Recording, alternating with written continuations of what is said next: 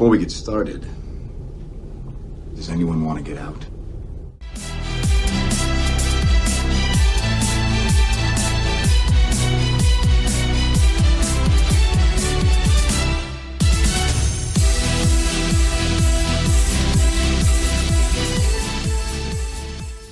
Welcome, Marvel fans, to episode 40 of MarvelCast, a Marvel Cinematic Universe podcast by fans for fans.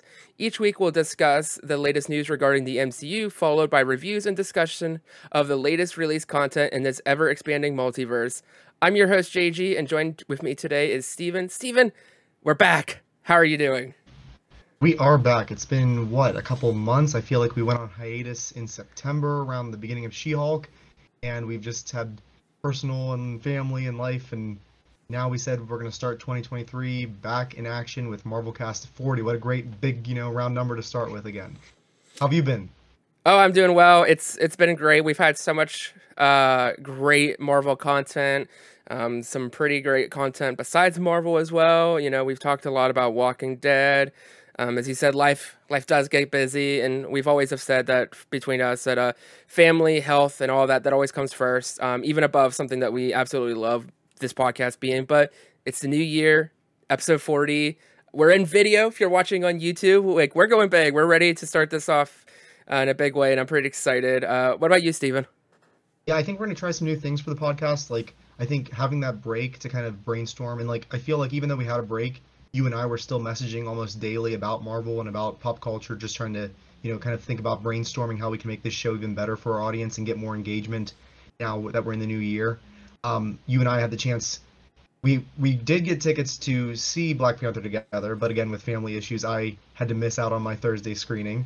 So we did get the chance, though, to meet in real life, though, for Avatar and Avatar Way of Water in IMAX and Dolby. So that was great to finally meet my co-host and friend in person after a couple of years of just kind of podcasting together. So I'm glad we got to meet, and hopefully this year we'll get a chance to see at least one or two Marvel movies together again. Definitely. That is definitely something important to know. It's so unreal.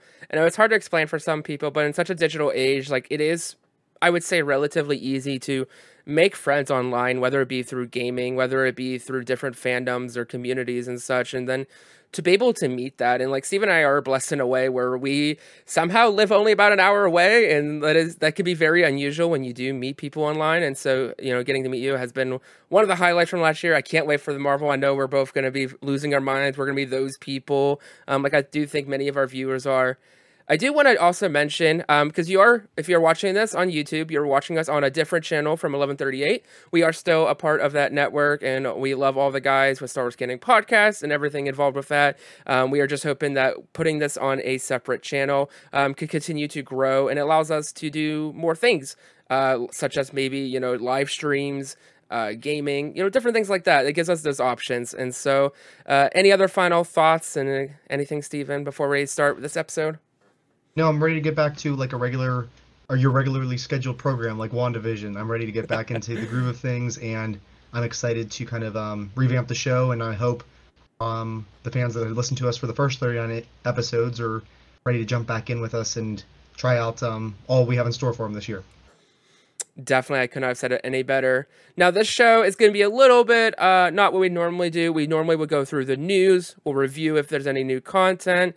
But this one, we're going to pretty much be talking about the main topic, which will just be reflecting back on the year that Marvel was last year. We'll be giving our reviews and thoughts on the stuff that we weren't able to share just quite yet, talk about it.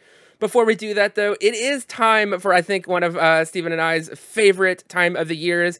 And it's only even the second time, but it already just feels like such a wonderful tradition.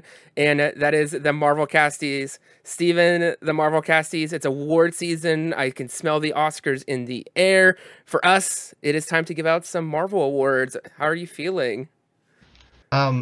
We've both been working on the ballot, and I know I have to give you credit. You did a lot of work with the images and like you did last year. And I'm really excited to get this out to our audience.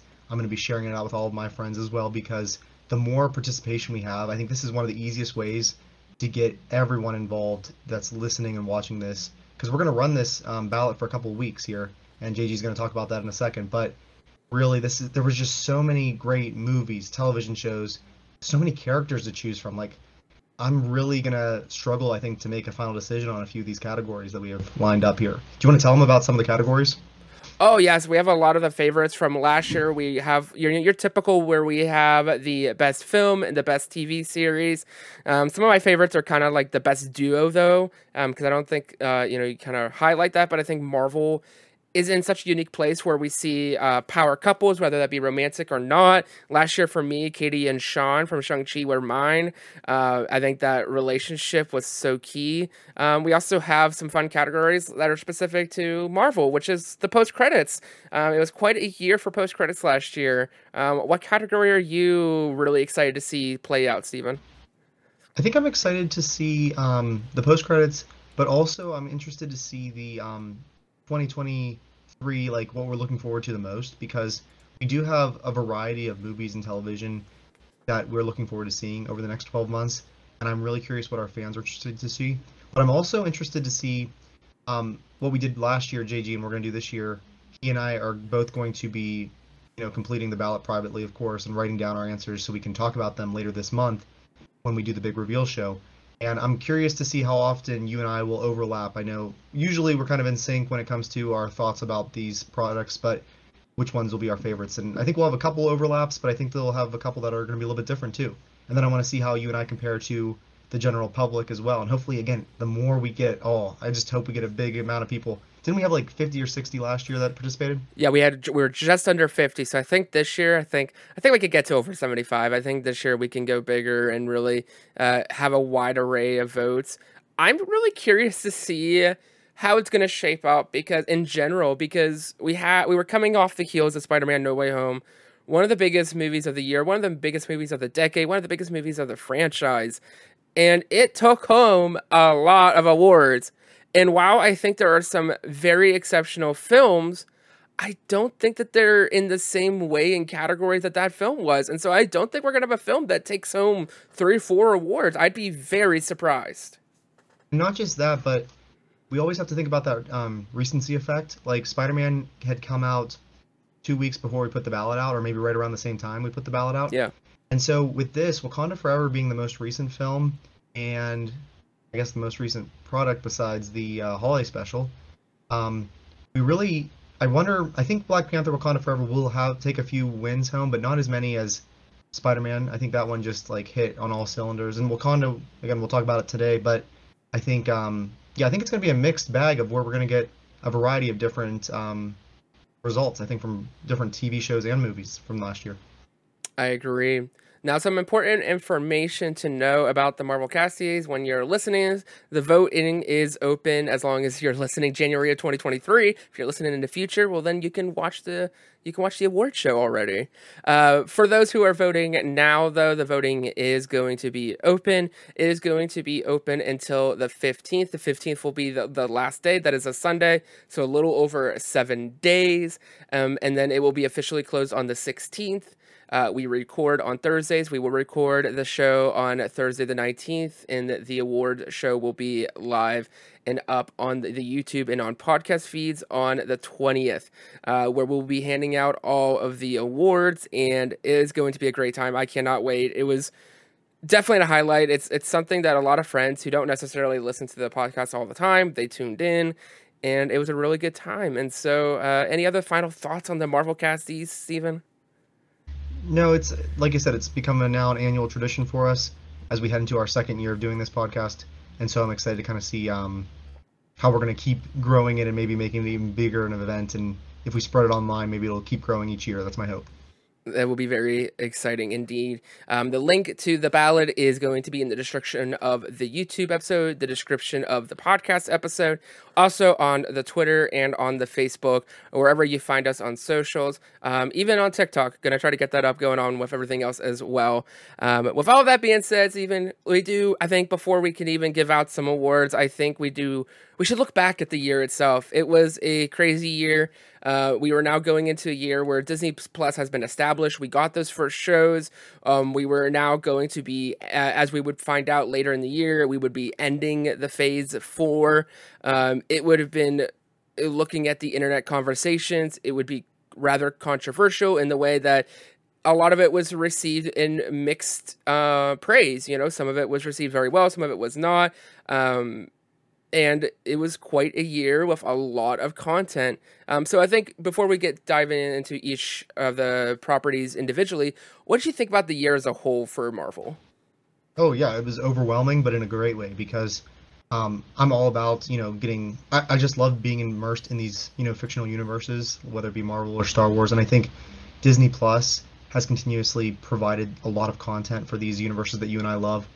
I think back one of the my highlights in regards to Marvel last year was when they did the SDCC panel, and I was at the beach. We just got there that day with my family, and I remember we were going to this ice cream place we like, and I was so distracted. I think I almost got hit by a car because my head was in my phone, and I said, you know what? You guys go get ice cream. I am not able to even focus right now because it just was like non-stop announcement after announcement by Kevin Feige, and like boom, Phase 4 is ending this year with Wakanda Forever. Boom, here's all Phase 5, and boom, here we go with what's going to be part of Phase 6. So that I think was the best part in regards to Marvel for me last year, was because that high of getting that announcements like just thrown in your face. It only happens every couple of years, so I don't expect it again at least for another 2 or 3 years. So I just soaked that in. Like I think if I had to pick one moment in Marvel, that was it. What was your moment in Marvel for last year? Oh my goodness, it has to be pretty similar to that probably because I was on vacation as well. I was in Tennessee, and I just remember it just was nonstop, and I don't even think I could keep up sending you the messages. We were trying to talk to each other, and it was so crazy and so overwhelming, and it was the first time I would say that being like a really like invested fan, you know, podcasting and really diving into it, that I got to experience that, and it was so much fun, and just excited to see where it's gonna be and where we're gonna head off, and um, Marvel is in a really great place. I know people will talk a lot about the quote unquote quality of Phase 4, um, but I don't know. I think that Marvel is in a really good spot, and we have a really promising future ahead of us. I think a lot of people are still, look at how great Phase 3 was, like, one after another leading up to Endgame. And I think people expected it just to kind of keep that momentum, and it has, in my opinion. But at the same time, you and I have talked a lot off the air. It was like Phase 1 again. It's a whole new saga. Like, think of it, you finished your book series, now you're doing a spin-off book series. I mean, it's got some similar characters, but we needed that time. Like, just think about how Phase 1, it had 6 films in it, but it was a very slow build up till we got to Avengers. And we needed this, the past 2 years of a variety of television shows and movies to really introduce a whole new set of characters, because if you don't spend the time to get to know them, you're not going to get the same emotional payoff you're going to get when we get to Kang Dynasty, when we get to Secret Wars, because we've now had hours and hours, especially with the Disney Plus shows, which we didn't have in the Infinity Saga, to spend hours getting to know these characters.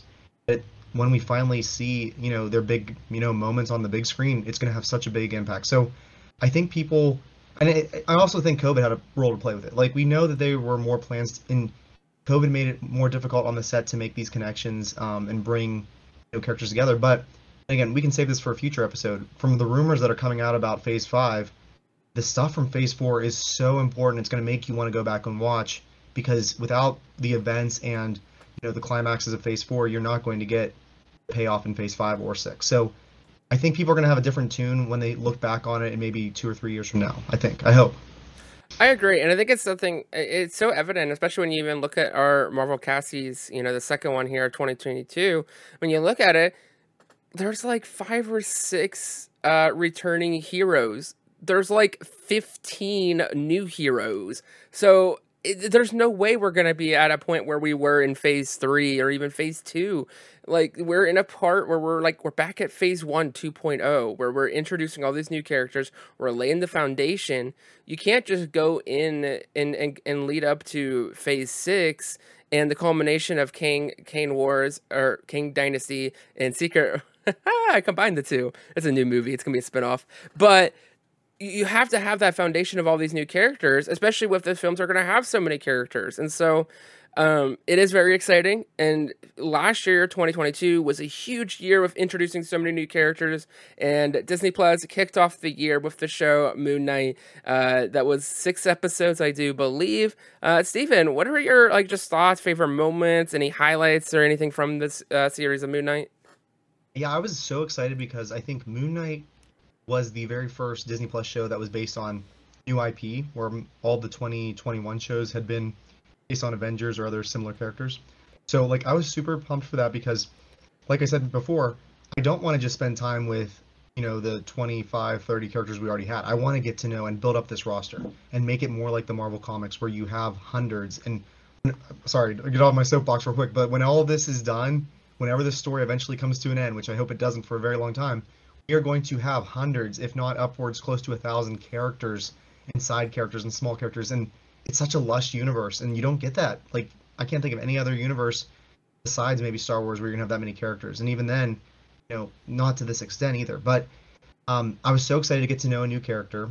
I love teaching Egyptian history, so getting the Egyptian pantheon in there with Torit, with all the gods playing into it, and like the whole Mark Grant, Stephen, like there was just so many, mysteries. Like each week, it left you like wondering what's real. It's like making you question everything. And even by the end, we didn't. I feel like we still have a lot that needs to be addressed, and without an official season 2 announced yet, I really liked it. I mean, it feels like it was so long ago, but I mean, it was not even a year ago at this point, right? Yeah, it was, I believe, coming out in like March. I do February, March approximately, Yeah. which is crazy to think. Moon Knight's an interesting show where I was going in pretty excited, pretty optimistic, and I left pretty satisfied. It was definitely it really stood on its own, and that's what they wanted to do. And it definitely it's hard because I go into it and I'm like, oh my gosh, this was so awesome. But then as we're gonna talk about in the rest of the year, I found myself enjoying other things more. And I don't think that's to take away the quality of the show, the quality of the acting, the characters themselves. My goodness, I love the fact that we were able to get a hero out of Layla. Like that was, I think, one of the biggest surprises of that whole show, more than anything. And I was so excited. And I just hope that if they're going to put the effort into doing that, then it's going to have payoff later, and we're going to see her again in some capacity. Because I think that's what makes Marvel so cool is that, like you were talking about with the characters, is that there are so many characters, and they're characters that, when you get told these stories, you're like, okay, well, they're not the main character, but then a story, a movie, a show, or even now a special, they can be the star of that story. And so just having that possibility is just so exciting, especially for a character who you would like at first, probably in the first 3, 4 episodes, you're not thinking too much about, but now all of a sudden you're like, hold on a second here. It's pretty exciting. Yeah, I think definitely like that. The whole remember the ending whenever Khonshu like rotated the planet and like the stars. Like I wish we could have seen that in another property this year and like how it would have Mm, connected. Because I sound like a hypocrite saying it, but I do. The one negative thing was I wish it would have connected a little bit more. Like there were maybe mhm. 2 or 3 Easter eggs to the whole MCU, which I get they want to introduce it standalone so that way next time we see him with these characters it'll have a bigger impact. I get that. Um, but yeah, Layla was a great character. Her mystery. Um, I know it ended with that post credit about Jake Lockley, right? And Harrow in the Yep. limousine or whatever. Do you think will we see? Could Moon Knight, Mark Spector, Stephen Grant, yada yada, could they show up somewhere else this year? Do you think, or do you need a Moon Knight season 2 first to pick up where that post credit left off? That's a great question. I mean, looking ahead to what we know is coming out this year, more than likely it's probably not going to be anything. But I mean, we're full of surprises. I mean, gosh, look, we'll talk about it later, but look who showed up in Black Panther Wakanda Forever. That was a surprise. So we also talked about, I think it was yesterday or 2 days ago, how there's this massive gap of content. Obviously, we don't know what the schedule is yet for TV. And we don't know if things are gonna be moved around or not. But there is this massive gap where I'm like, you know, could a Moon Knight season 2 be surprised pop up there? They were going to Egypt about a couple months ago. I don't think so, but is it out of the realm of possibility? I mean, they surprised us with Werewolf by Night, so I guess anything is. But I don't think we're gonna see him this year. out of everything we know that's officially released, probably Blade is the next thing could potentially see him. Yeah, unless they surprise us with another holiday or Halloween special, perhaps. He Yeah. might cameo there, but yeah, I think if we wait till 2024, it'll build up more suspense for him because he'll be back at some point. I don't see him disappearing forever. That would not make sense. You don't introduce a character in his own series for that. I don't think. No, Oscar Isaac really likes the character too, so Yeah. we're not done with him in any capacity. All right, let's leave 616 universe and Uh, we're gonna jump now to the Sony Spider-Man character universe, whatever it's called nowadays, which I'm hopeful is gonna be better this year. But anyhow, Morbius is our next film that came out, I think around February, March too, around there. April, yeah. April. Oops. But remember, you saw it early. Did you go in theaters and see it? Opening night. Oh, that's right. And I held off on it because that was right around the time my son was born, and so I ended up not seeing it then until months later when it went on sale on Vudu because the completionist in me, even though whatever Rotten Tomato score it has, needs to have all of them because they're not on Disney Plus. So let's talk Morbius and Mr. Opening Night. What'd you think about Morbius? Oh my gosh, I was thinking how I really should have done some homework, and I think that's great. Like we're giving y'all some time, y'all. Like take the time, don't rush the ballot, and maybe rewatch things because I think this is maybe one that I need to rewatch. As I was doing research for the ballot, I was like, oh, there's things that I don't remember. Yeah, Morbius is an interesting film. I'm not generally a pessimistic person. I tend to try to find the good in most things, even in the bad. It's really hard to find good in Morbius because I just don't remember it. Like I mean, it became a meme. It became quite a phenomenon to the fact that they put it back in theaters and it flopped because no one's going to go see that movie. But like, I mean, I don't know what else to say. It's kind of a shame that Matt Smith was in a Marvel property and it ended up being this. He was good from what I can remember. I don't think we're done with Morbius, but I don't think we're getting another I don't think we're getting a green light for Morbius 2. No, I think he'll show up somewhere else. Have you watched it again since theaters? No. I watched it once, like I said, when it became on sale, and yeah, I don't remember much of it. I remember the vague elements of the plot. I remember, of course, the post-credit, which we can talk about briefly too, because that's, I think, where it's going to set up some things that don't make sense. But yeah, and again, Matt Smith could obviously pop up elsewhere in the multiverse. We see a lot of these actors that have played different roles in the multiverse, so I hope he does again. But yeah, it was an odd film. My earliest memory of Morbius though was probably like maybe 5-6 years ago, when Marvel and Funko put out those collector core boxes, like the Star Wars one behind you there with Luke on his speeder, and I got those for a while until I canceled my subscription. But I remember one year I got like a Morbius Funko Pop, and I'm like, who is this guy? And it was like when I was first starting to get into, the comics and stuff, and I had to look him up, and I'm like, okay. And then I heard the movie, and I just never got around to it. But I'm glad I did see it.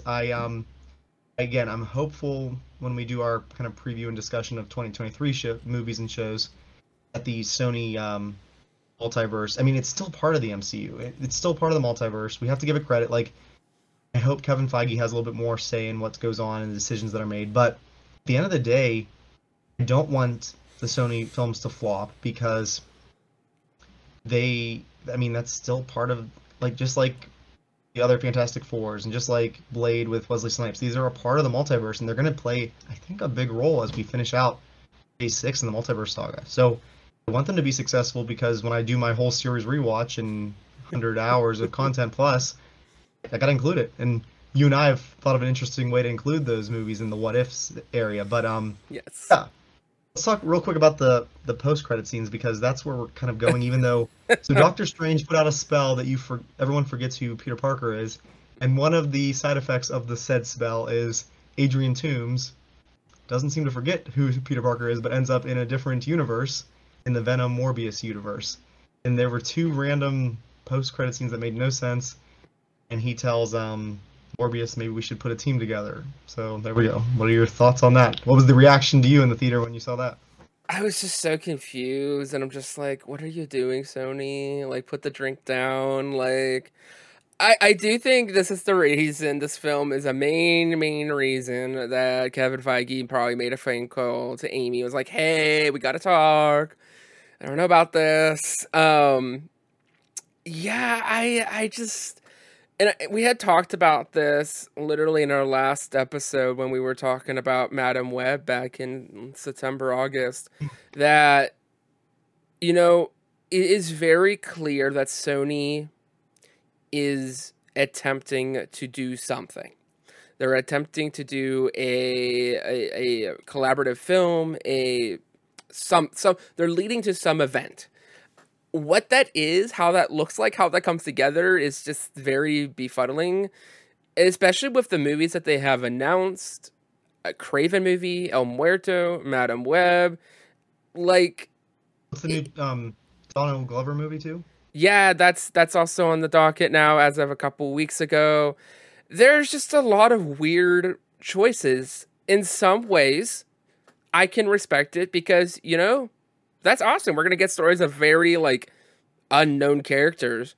But then it also scratches my head and I'm like, shouldn't we be trying to make like a really epic like Spider-Verse and Spider-Man characters and such? And maybe, we've heard the rumors about Madam Web and we talked about that in that last episode. It just is so weird. And maybe it's, maybe I'm falling into the same same pattern that some people were with Phase 4. Maybe I need to give it more of a chance. And maybe they are going to do something. Maybe this is kind of like a phase 1.5 for Sony. And they're layering the pieces out for whatever they're doing. I hope so, because keep in mind, No Way Home only had 5 villains, so they're saving Sinister Six Yes. for their plans. And imagine if like No Way Home was like the first Avengers movie, and you're building up to something that includes like hopefully all of these characters and all of the live action Spider-Man. Like I'm hopeful for that. But now, JG, if you're a betting man, you put money, if you can only pick one, on Sony's Spider-Verse having a plan and following through with the plan, or James Gunn's DC reboot. Which one would you bet on right now? Yeah, I'd probably go to Vegas on James Gunn. Yeah, even though we know Sony, because like we know Sony's announced films, we don't know James Gunn's yet, but Sony seems to be throwing things at the wall a little bit. But I'm hopeful. Again, I want Feige more involved. Yeah. I don't want them to fail. I want them to be successful.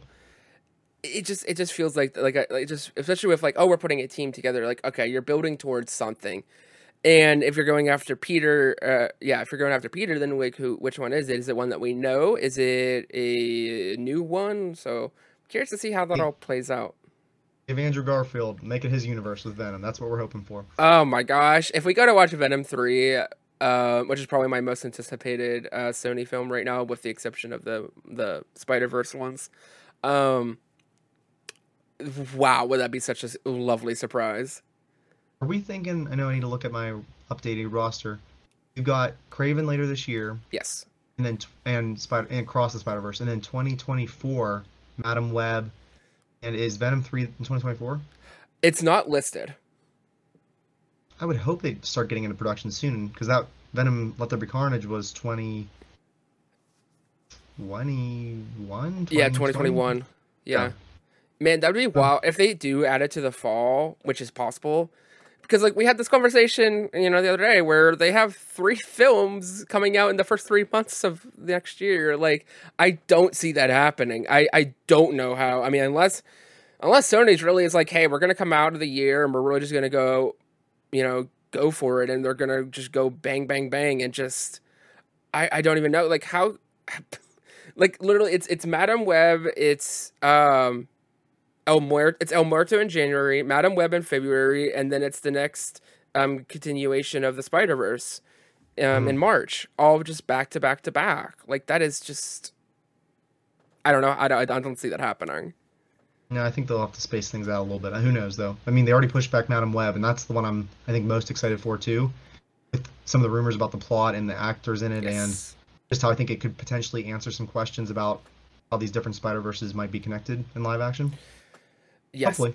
There's a lot, and that is the only Sony property that we got from 2022, which is just kind of crazy, kind of a quieter year for Sony, but as we said, they're ramping up and they might be coming out with a lot. We might actually be having more Sony content and Marvel content, which is kind of weird to think about. Yeah. But speaking of the Spider-Verse, well, let's go ahead and get a little mad and head into the actual Multiverse of Madness, Doctor Strange. I think a film that both you and I were super eagerly excited for many reasons. We probably were some of the people who speculated a bit too much, maybe.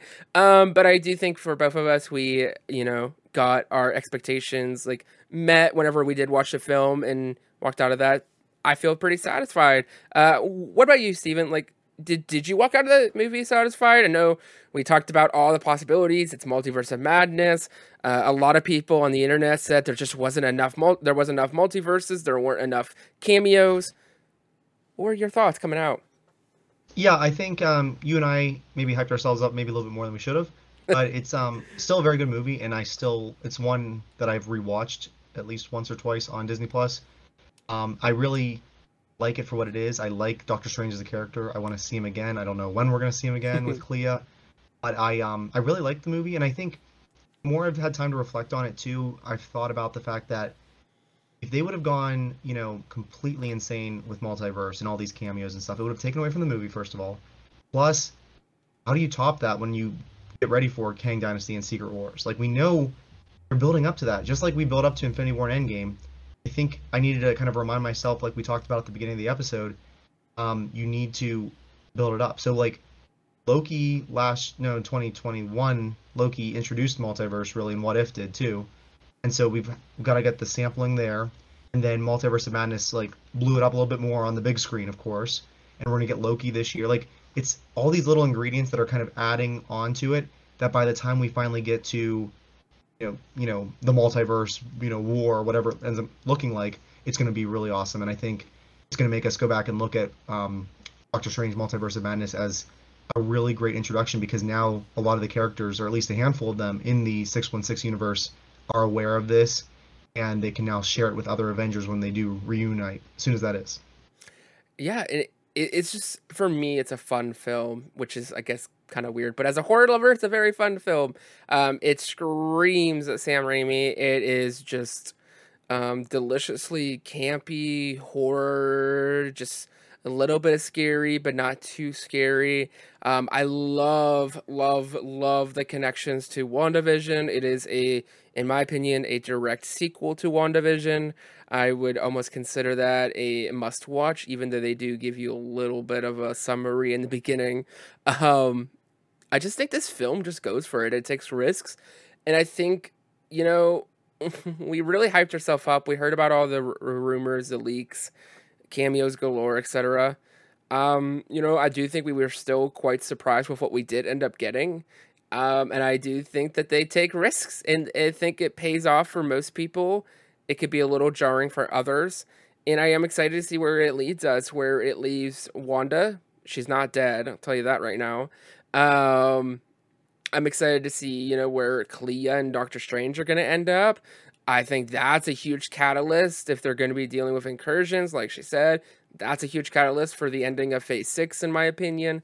And so I think this film is going to be looked back at as a very core film, kind of like maybe what the first Captain America was whenever it was in Phase 1. Yeah. I definitely think, one of the probably the most memorable scenes for me was the Illuminati scene, just because we knew they were coming. We didn't know who all was going to make up the roster. But and I'm so glad that they did try to keep it as tight vested as they could on some of the cameos, because it made the reaction in the theater a little bit better. I know I sent you right after we saw the movie. I've had the privilege of meeting two of the Illuminati, John Krasinski and Anson Mount, who plays Black Bolt. So I was super excited. I wonder when we might see these variants again, or variants of these characters that have now been killed by Wanda. Do you think, all right, you're back in Vegas, JG. Okay. John Krasinski still in the running for Mr. Fantastic? Because it says, the rumors are they're still casting, which is making me hard to believe that they're still casting, but hopefully they're taking their time with it. If they're still casting, does that mean they're casting 3 of the 4 characters, or they're casting all 4 of them? Well, it's not going to be Krasinski. I'll tell you that right now. There is a 0% chance he is coming back. Why is that? A zero. Because it was fan casting. It was a special gift to the fans who have been wanting this for so long. Yes, he is a variant. Yes, he can show up in 616. He's not, guys. He'll not. You might see him again for, down the road for a variant for Secret Wars and all that good time. But no, he's not it. And I think they have their cast. I think they probably signed them, finished it up around November. I think they're finishing up production and they're going to be filming in the next year. Okay, that makes sense. Yeah. Yeah, the Illuminati scene was awesome. Like seeing Patrick Stewart back, hearing that, which we've heard now twice this year. Twice, yes. But we didn't hear it for our third mutant of the year, did we? We did not. Namor. Okay. Post-credit scene introducing Clea was interesting, kind of setting up his third adventure, which hasn't been announced yet. Was not announced at SDCC. Do you think we see a Doctor Strange movie before we see the next two Avengers movies, or in between them, or when do we see Doctor Strange again? What do you think? Yeah, regardless, we see whatever that adventure is before the final films of this saga.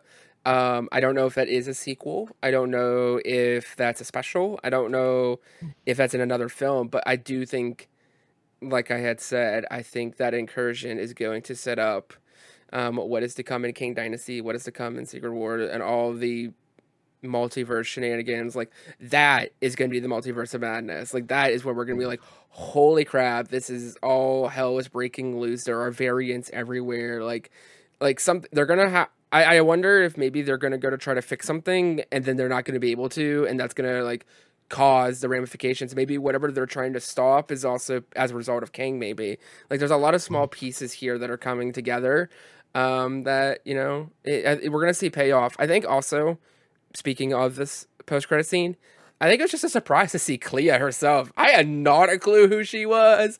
I was just like, what on earth? I'll never forget, which I think is kind of fun about the post-credit scenes, because I think this is for a lot of people, where you'll see the scene and you're waiting to see if there's anything else as the credits start rolling, especially if it's the first one.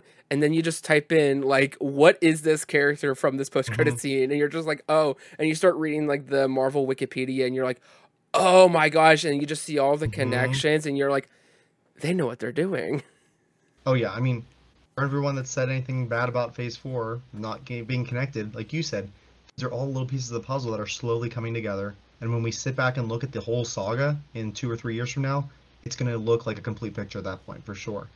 The only thing I wanted to say about the Multiverse Madness, what was it? Oh, back to when he might appear again. Like, he could end up being kind of like Captain Marvel was in between Infinity War and Endgame, and being like popping up when everything's kind of gone by the wayside and he has to then fix the pieces. Because remember, Feige said right before his movie came out, he's kind of like taking on the leadership, like Tony Stark role.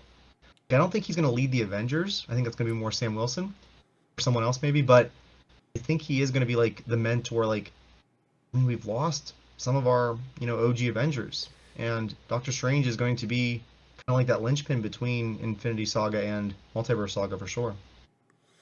I do agree. It's going to be interesting and exciting to see how it all plays out, especially with Strange, because I do think Strange being one of the final key players of the main original saga, he is going to be sought out for leadership in many ways. Anything else on that before we move on to our next show? Oh, no, I'm ready for the next one. I had a feeling you were. I teased it a little bit with our Mutant song, but yes. We are heading now into Miss Marvel, which I think premiered around June or July this year, and it was a lot of fun. From episode 1 on, I know it's one of your favorites, so JG, start us off. What stood out to you about Miss Marvel Comic-Con? Oh my gosh. Yeah, this show is probably one of the biggest surprises in media that I've ever watched. I always will remember us talking about going into this, because we do have that positive mindset. We always go in with a very, we're going to constructively critique it, but we know we're going to go into, especially knowing with it, like we were hearing about, the rating was going to be younger, it's going to be more accessible to younger viewers. Maybe this is more geared to, like, maybe not even like us being guys. Like maybe this is gonna be more specifically for young teenage, girls even. And so, we had all that going in. Of course we're gonna watch it. We're Marvel fans. We do a podcast. Like, yeah, we want to get all the story. And I will never forget watching that first episode, which is even crazy. Like it's making my eyes well a little bit, which is wild to think. Just watching that and watching her and her family and her and Bruno, her and Nakia, just all these characters and how they were able to in that first episode really capture us with the unique cinematography and how they did like the texting on the screen, the vivid colors, the different culture, the fact that we're able to see this family with a religion that was just not super dominant in America. It was just so eye-opening and shocking how endearing and how well made this was, to the point where it still amazes me that there are people I would consider diehard Marvel fans who have not watched this because of the fact that it's geared for younger audiences. When in fact, there's moments in this thing where I'm like, I don't know if it's meant for I don't know. Like if I was watching with a kid, I could probably watch it with my 8 or 10-year-old. But there might be parts where it might be if they were sensitive, I might be covering their eyes. Like it's heavy. It can be very heavy, and I think it's just such a relatable story. I could go on and on and on, and I probably will go on and on. But Steven, what did you feel about this show? Oh, I almost second everything you just mentioned. I think Mon Vellani is perfectly cast. I think she is one of my favorite actresses for the way she performed it. This is one of her first ever roles, and she just knocked it out of the park. She and when they showed that behind the scenes documentary, the Inside Marvel, whatever it's called, she like dressed up as Miss Marvel years earlier for Halloween. Like this is, I mean, it's just so perfectly cast, and I love her enthusiasm, like the way that she has Kevin Feige's number and just messages him at all hours of the night. I just think she is like us and the people that are watching this and listening. She is a super fan, and I don't know if everyone that's hired by Marvel to act is a super fan, or some of them are, but I think she is probably, out of all the Marvel current cast members, she is probably the biggest Marvel fan, and she's going to take her knowledge and she's going to apply it when she's on the screen, and I cannot wait to see her in just a few short months. And we haven't even got a trailer for it yet. Hopefully by the Super Bowl we will, but I'm so excited for the Marvels. I'm so excited to see her and her family again. Like, I have to admit too, as a history teacher, I knew so little about partition, and like the way that they, first of all, brought it up, such an important event in world history that has been, I think, for you and I in Western culture, not exposed to as much. And again, I wish I would have learned more about it growing up. So I think the show, like from that moment on when they first teased it, I ended up doing my own homework and teaching myself about it. So like I have to give credit to the show because it taught me as a history teacher something really important that I can then share with my students and tie it into the curriculum here as well. And so like it did more than just entertain me. It actually taught me something, and I love when a show or movie can do that, when it ties in with real history as well. But man, the whole cast, how many all the Easter eggs I complained I didn't get with Moon Knight, I got every single episode with this show, from Scott Lang's podcast to the whole Avengers Con, which how have they not announced that yet? I don't know. Right. And it's so much fun. That's one I think probably would be the first one I would go back to rewatch from last year. I have watched it. I've watched it 5 times in full at this point. You and I talk all the time. You haven't mentioned that. When have you found time to do that? Well, I watched it like a second time after it finished, and then I watched it with my family, and then I just watch it here and there. Like it's such easy thing to put on for me. Like it is that comfort soup. It is that I love this show so much. I don't even have words. It's just so special. It is that perfect coming of age story. It is so relatable to so many different people, because I think we can all see ourselves in Kamala and the character that she represents in so many different ways, that struggle with the parents and growing, no matter how old you are and when and all that. Like it's I think one of the most relatable things that Marvel has ever made. And I also think that not only that, but I think it had probably one of the biggest reveals in all of Marvel this year, with that final 3 minutes of the final episode. Yeah. I mean, there's 2 big reveals there. First, that she's a mutant. Yep. And secondly, that little post-credit scene where, boom, we've got Captain Marvel, and I think I was so caught off guard at first. I'm thinking she shapeshift into her, like what's going on? But no, they actually swap places, and now I feel like I mean it's gonna probably be in the first act of the movie that's gonna happen from Carol Danvers' point of view. I think it's gonna start with her probably, but I'm like, Yeah. wow, like it's gonna be so amazing. I don't think there's anything else on Disney Plus has ever made me from every single episode from start to finish just have a full smile on my face because like I'm sitting there just enjoying every second of it. It has my undivided attention. My phone's down. Like I'm just like so engrossed in the story and the humor and the it was such a great show. It really was, and all the characters are just fantastic. We've talked about it before, but I'm so excited for the Marvels because, yeah, we're gonna get all these amazing characters, but we're also gonna get her family. Her family is coming to the big screen. Like that is gonna be awesome, and I know that conversation with Captain Marvel is gonna be hilarious. I can already imagine her dad just saying the most hilarious, like, "Oh, did you just come off of one of her posters or something?" Like, it's gonna be so silly and just such a great time, and I can't wait now. We've got this full evolution, and I know people talked about how the show, how it started out with like that really fun, whimsical vibe. Where even I think you can even see it in the text messages, where we're seeing like the text messages are on the wall, they're in the neon and such. But then you get to the point where she's on the phone and she's going overseas. On the window, it's just a regular iPhone message. She's growing and maturing, and I'm excited to see where that takes her in the Marvels and how she's going to evolve. Just like how a lot of our characters have moved on and now they've passed the baton on, there will come a point, whether it's the end of this saga, at some point in the next saga, Captain Marvel is going to pass the baton on to Miss Marvel, and Miss Marvel will be taking that leadership role.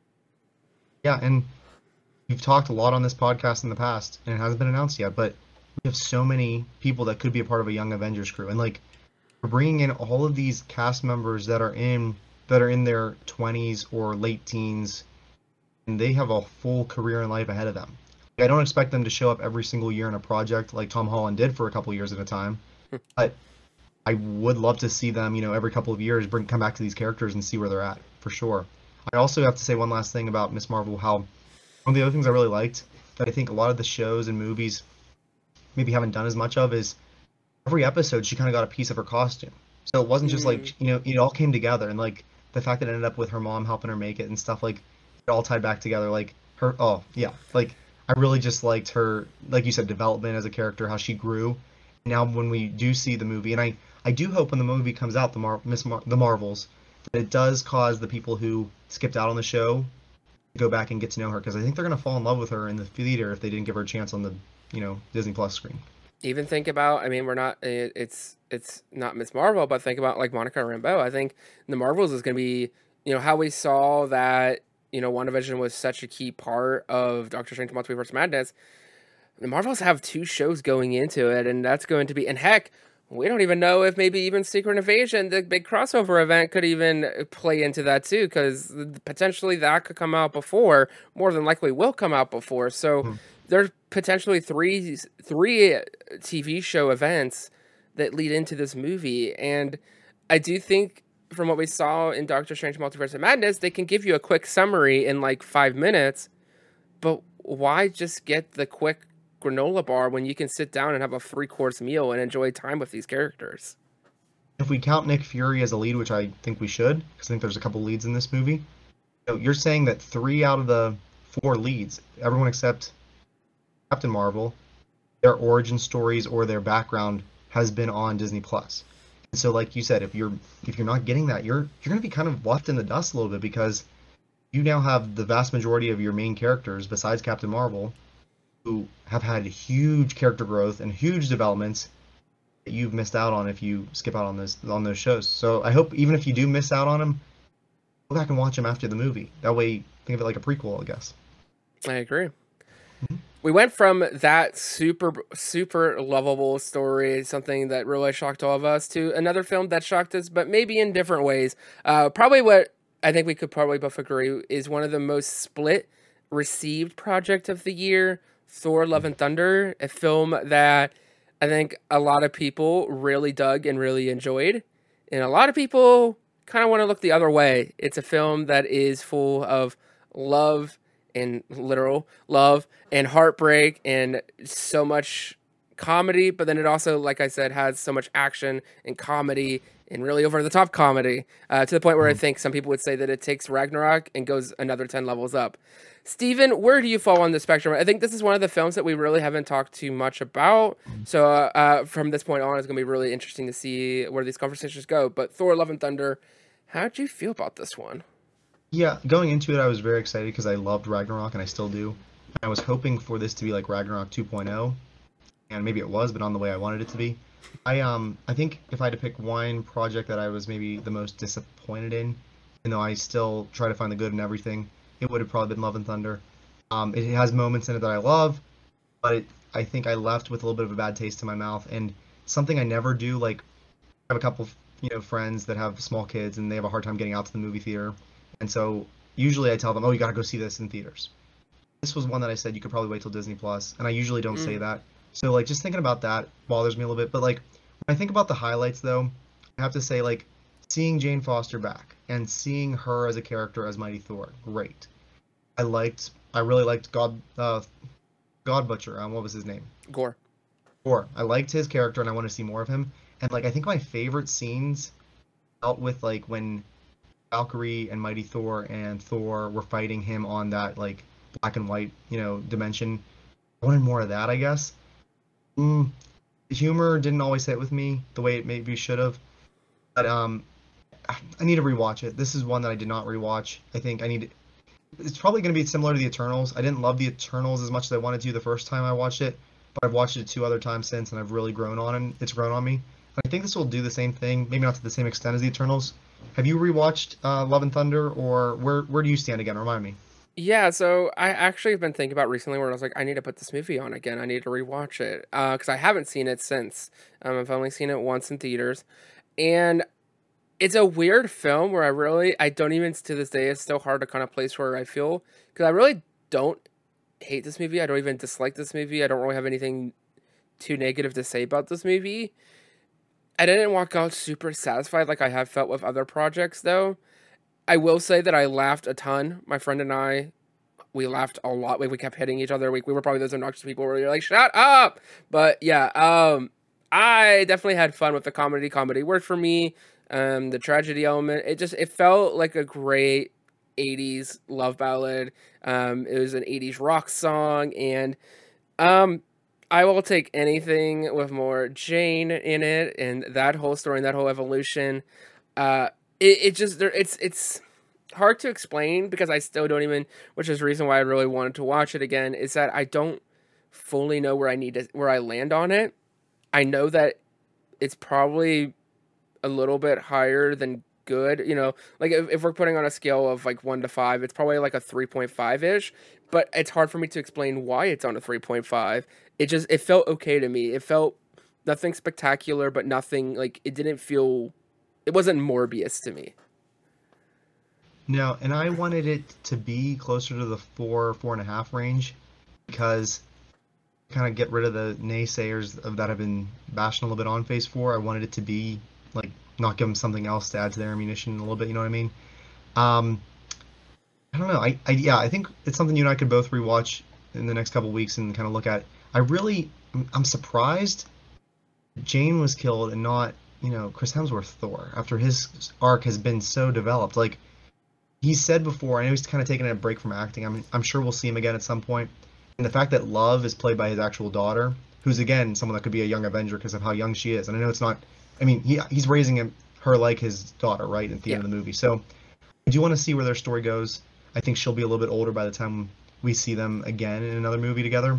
But I really hope it's not the end of Mighty Thor, Jane Foster, because only having one movie for her was shocking. Like I really thought so much of Phase 4 was about kind of passing the torch to the new characters, and this one looked like it was going to do that, and then it subverted our expectations and it kept Thor in power, and maybe he's going to pass to Love at some point. I don't know, but I mean, with the post-credit scene in Valhalla, that could be the plot of Thor 4 with Hercules somehow involved too, right? Yeah, I think they're not done. I guess. Yeah, I don't think they're done with Mighty Thor yet. If she's not done with Mighty Thor, I think that's probably one of the most genius post-credit scenes we got, and probably the one of the most clever, because in one side of the coin, it gives us the ending. It gives us a happy, satisfying ending. She's gone through the fight. She's picked up the hammer, but she now has that happy ending. She's in Valhalla, but there is stories that have been told that she, could make her way back into, out of Valhalla, back into Earth, back into the living realm, and maybe this whole thing with Hercules and Thor is raising love and all that happens, and maybe Hercules kills Thor or something. I think Hercules eventually is good though, so I'm not sure how that goes. There's quite a few characters coming up that are bad who become good. Maybe something happens to Thor and it's actually then going to be Mighty Thor who takes his place. I think that'd be kind of a nice role reversal. And she can literally pick up the hammer and keep going for him. While still, because she could still be young, still be part of the Young Avengers, move forward in that to then eventually when we get to a point when Love could then take Mighty Thor's place. I think it can go either way. I think the ball is literally in Natalie Portman's court. If Natalie Portman wants to come back, she can. If not, then her story's done. Yeah, I don't know the details, but I have a feeling she probably signed on just for this movie right now. And I have a feeling she probably had fun with it. Because remember that one time when Taika asked her about coming onto a Star Wars movie, and she's like, well, I already played Padme, but thanks for the offer. So I feel like Taika probably made the set fun for her. I don't think Taika will be back if they do a fifth one. I think Chris Hemsworth has said that just like the first two had their kind of tone, 3 and 4 had their tone. I think if he comes back, he does want to, bring something different to the character, maybe like an old like King Thor almost, like an older version, maybe a couple years from now. So I think they'll do a different director, different take. But yeah, I hope that she comes back. I'd be almost a little bit disappointed if that's the only time we see Mighty Thor. Yeah. Who, while we're on that small little train here real quick, who directed, because I actually haven't seen it, which probably I should add, part of our multiverse, who directed, if you know, Logan? Do you know? James Mangold, who is directing Indiana Jones 5. Oh, well, what I was thinking was because of the whole old man vibe, I think that'd be pretty interesting. He's in the Disney family. You have not seen Logan, right? No. Okay, that's something we need to watch maybe together before Wolverine and Deadpool's adventure. Yes, definitely. I think that's a good movie. Not just a comic book movie. That's a great movie. I've heard it's a good movie. It's very good. All right. I guess it's my turn. So yes, we are now moving into some shorts, I think, which are some of the first shorts we've had in a long time. And these were called I Am Groot. There were 5 of them. And they came out this summer, I think around August. And basically, I think one of them takes place between Guardians 1 and 2 on our timeline. And the other 4 take place between Guardians 2 and when we see Teenage Groot, in Infinity War. So I only watched these once. I don't know how many times you've watched them, but any memories that stand out to you about these little shorts, and maybe what other shorts do you want to see Disney Plus work on? Yeah, I remember just watching these and just being delighted. They're short, they're quick, definitely geared towards that younger age, but you could definitely get some good stuff from it. The animation is super incredible. We are going to be getting more I Am Groot shorts. They're fine. They're great. They're light. They were something good to wake up to in one morning, have some coffee, and watch them. Like I said, they're definitely geared more for that younger audience, but can find something enjoyable out of all of them. I remember the last one being pretty emotional, pretty heavy, but really, it was overall pretty fun. Baby Groot walked so that Grogu could run. You don't get Grogu without Baby Groot first. But they were fun. I think it looks so much like they were filmed, but I think they were like mostly computer generated, right? They're animated, yep. Everything, the sets, there's no sets. There's no sets, it's animated. It looked so real, didn't it? Yeah, very real. Maybe with the volume almost. Like, it looked like the movies. It didn't look like an animation at all. Like, it didn't have a style. Like, it looked at the same style as a live action thing. So, it was well done. It was cute. I mean, Rocket showed up in one of them or 2 of them, didn't he? Yeah, it was like towards the last one, I think, because he was like trying to get all the items together and making something. It ends up being like part of the post-credit scene or something. But yeah. Oh, that's right. I think my favorite one, again, I don't remember all the details, was one where that like shadow version of Groot and doing the dance off. Mm. I think that was my favorite one. I don't know, something like that was fun. I remember the one with I didn't know they that. were making new ones. When did that come out? They had talked about that, I do believe, during the whatever had that animation panel. Oh yeah, okay. Whether That's that was good. at That's right. D23 or whatever it was, San Diego Comic Mhm. Con, whenever they had that animation panel. Yeah, if you're doing it that animation style, I mean, it still had the didn't have an opening fanfare, but they zoomed it fast forward, right? Yeah. So, I mean, any product I think that comes out with that fanfare gets an extra boost of like credibility in Marvel's eyes, right? Oh yeah. And so I wonder like future products, getting ahead of myself, like if X-Men 97 is going to have that or whatever, but I think they will. It's Marvel Studios. But anyhow, um, I wonder if what other products they could do to make it look that lifelike. I mean, with animation there, like Groot obviously is fit for that, and so is Rocket. I don't know because you can't really do that. You can still do shorts with the actors, but nothing in Yeah. animation like that. Yeah, I really don't know if there's anything else that they have right now that we would know that would fit into that pretty well. I think being the fact that he is a plant, he is a tree, and like has that kind of natural living element to him, it really blends for them to do that really lifelike animation style. Yeah, so hopefully we'll get some more of Groot soon. Yep, we're Hopefully supposed this to year. get. I I don't know. think they said that they're going to do another batch of 5. So I don't think they said when, but we're getting another batch of 5. So Would you have preferred split up over 5 weeks, like Forky Ask a Question, or were you fine just binging it for 20 minutes? Forky Ask a Question is one of the most underrated things on Disney Plus. I will say that since we have the topic. Mhm. But I am Groot. I'm fine with it being all at once. It's fine because they're only like 3-4 minutes at most. So it's like, do I really want to wait like a whole week to watch something that's 3-4 minutes? It for that it doesn't matter too much. I'm okay with it being all in one day. Sounds good. Yep. We went from one green to another green, and we went into the courtroom with She-Hulk, Attorney at Law, which was maybe the spiciest show of the MCU.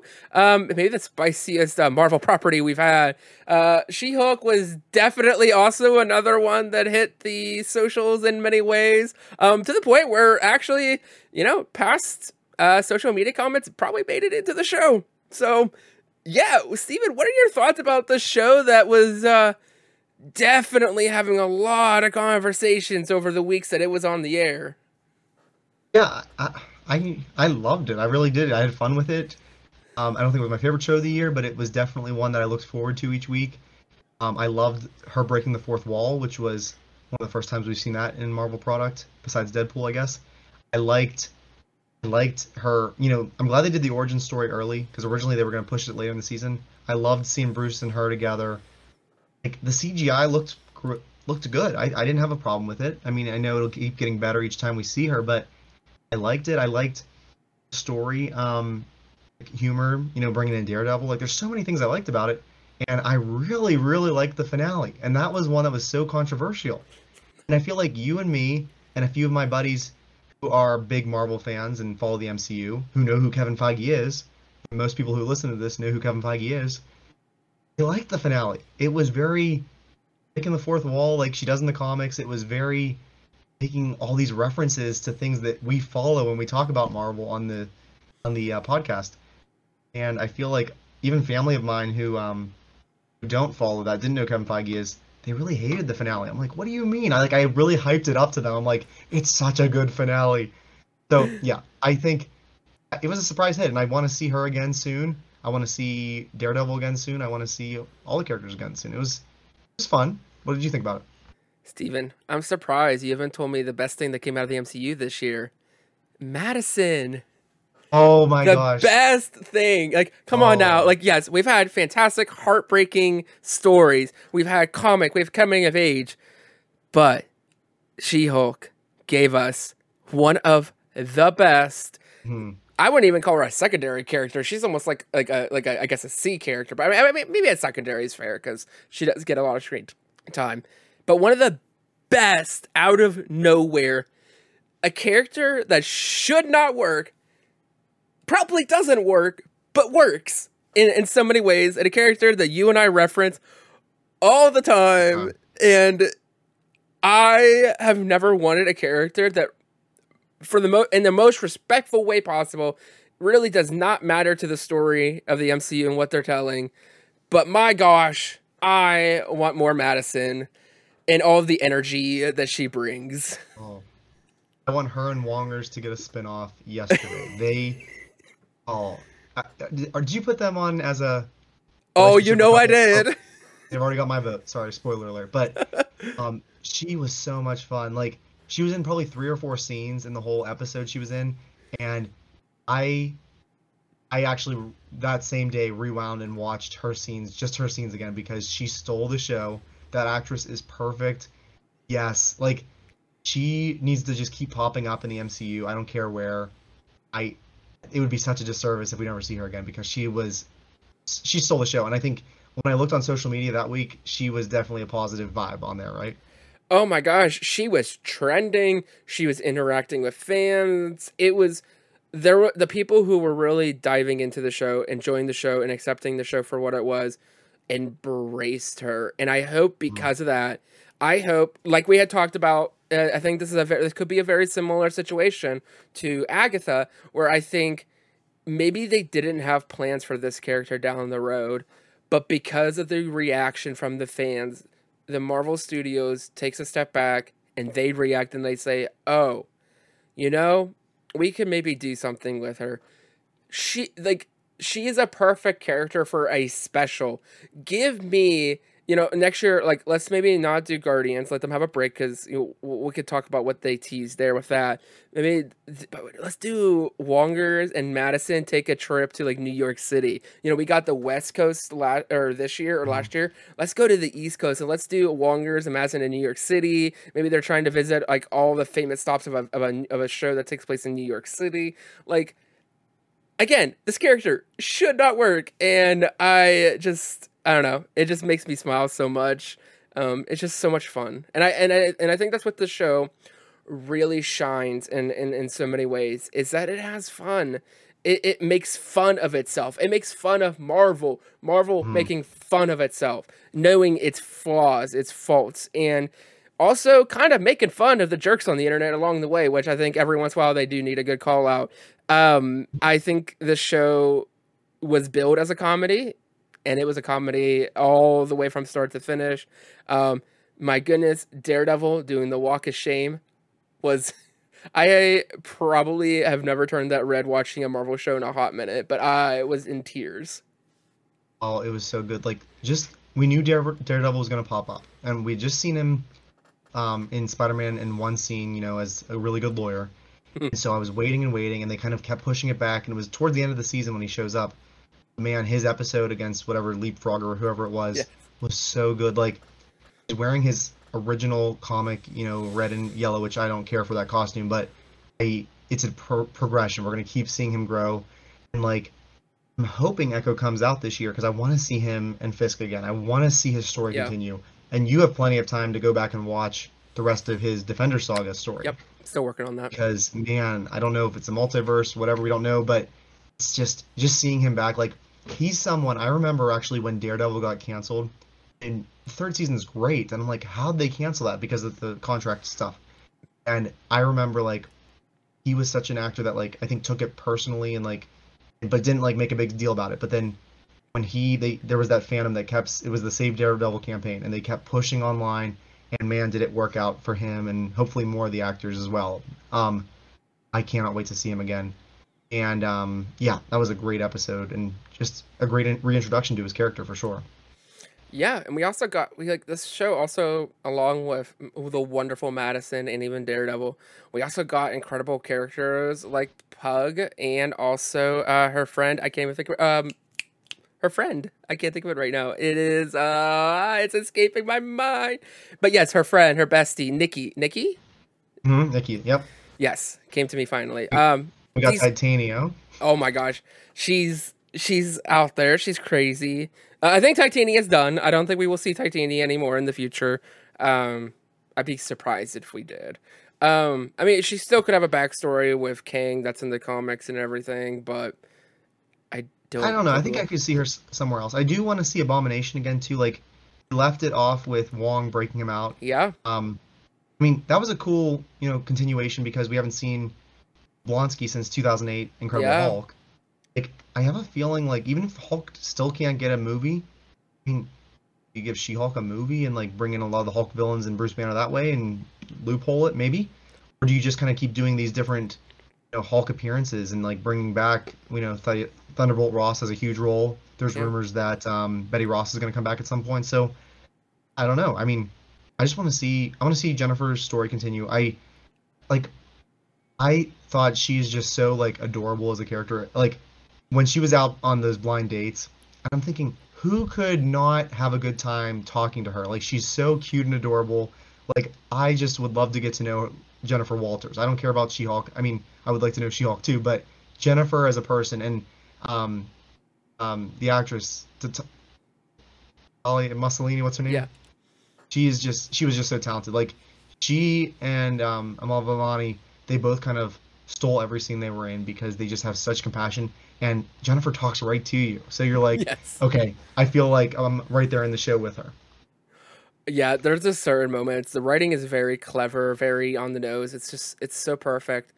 In regards to Hulk, I think we are going to get a Hulk special or movie because we have his son that got introduced. One of the big endings of that finale, along we've had all the crazy, obviously Kevin and everything, Mhm. but you know, we got his son. I forget his son's name. Is it Scar?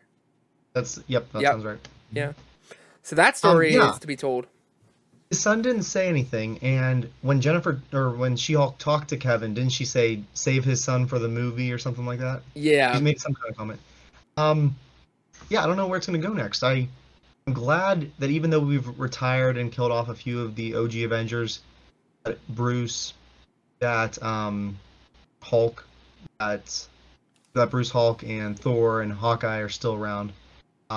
Yeah, I want to see kind of where his story goes from here. I don't know if he's gonna like Hulk out again, like World War Hulk or whatever they got planned, but I hope we get some updates soon. But it sounds like Mark Ruffalo's still in it to play for a while. Yeah. Oh, we also got a comment at some point. When was it about the different actors for the Hulk?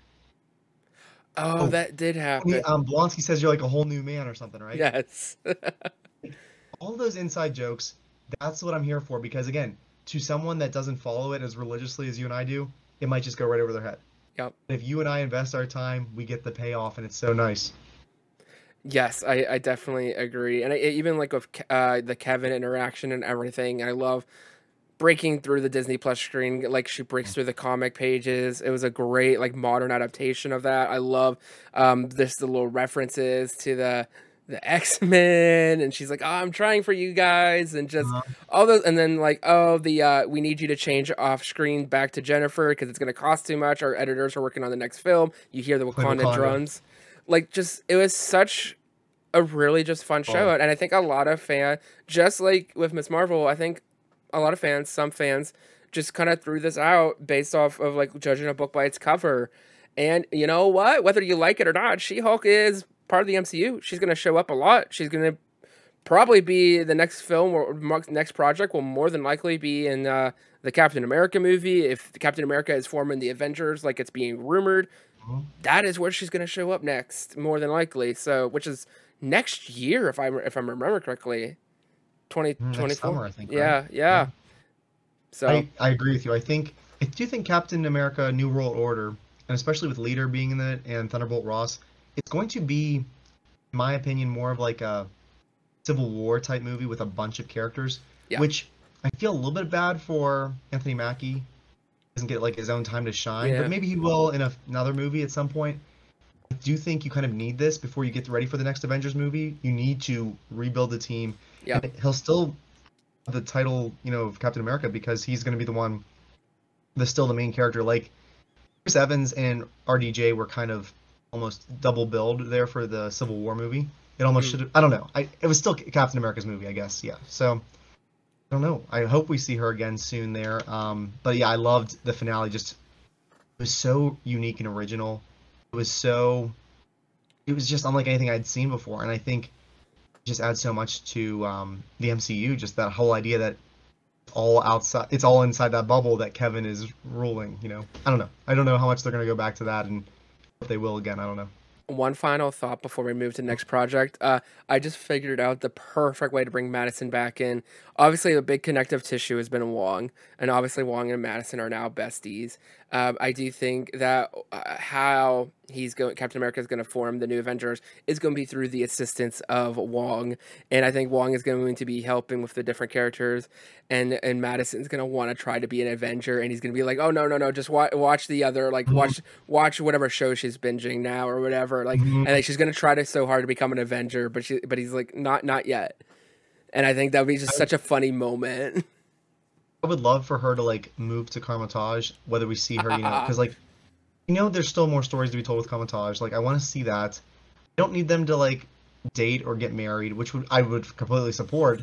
But if she's his best friend forever and they are like roomies, I am so for it. Like I want the two of them, like give them, the I am Groot, like make it little shorts. I don't care. Oh Like my you can do gosh. so much in a 3 or 4 minute short with the two of them. Well, speaking of Hopefully we'll. speaking of that place, like there are quite a few characters there that are quite interesting. We also have America Chavez that's there. Mhm, mhm. Um, we also have, because we actually didn't talk too much about America Chavez, but she's Isn't that gonna, where Abomination went to? yeah, and also Wong is there, and presumably Madison's coming over for TV show nights. So there's a lot of characters there, which is interesting because it was destroyed or very heavily damaged by the Scarlet Witch. So obviously they're in rebuilding, but it makes me wonder if it's not the last time we see that place. We have quite a few players there. Now, in phase one, Phil Coulson was the connective tissue, and it ended with his death. Wong has definitely been connective Stop tissue of that. phase four. Would we be worried at all going into the next couple movies or not with Wong? Yes, Is he safe? absolutely. He's the character that dies. Like he's the character that like King kills to really piss everyone off. Like, uh, yeah. Wong is not making it out of this phase, No, he's not. or out of Maybe this out out of the of saga. Yeah, yeah. then you end the saga in a post-credit scene, and you bring in a variant of Wong, played by Benedict Wong, and you start it all over again. For medicine, yes. Anything for Madison. Within 2 N's and 1 Y, but not where you think. Yes, exactly. All right. So, kind of switching gears then to something very unique and original. I think Marvel's worst kept secret, because we have been talking about it for over a year now, Yes. was Michael Giacchino's directorial debut for a short film in Werewolf by Night, the very first, and not the last, of Marvel's special presentations.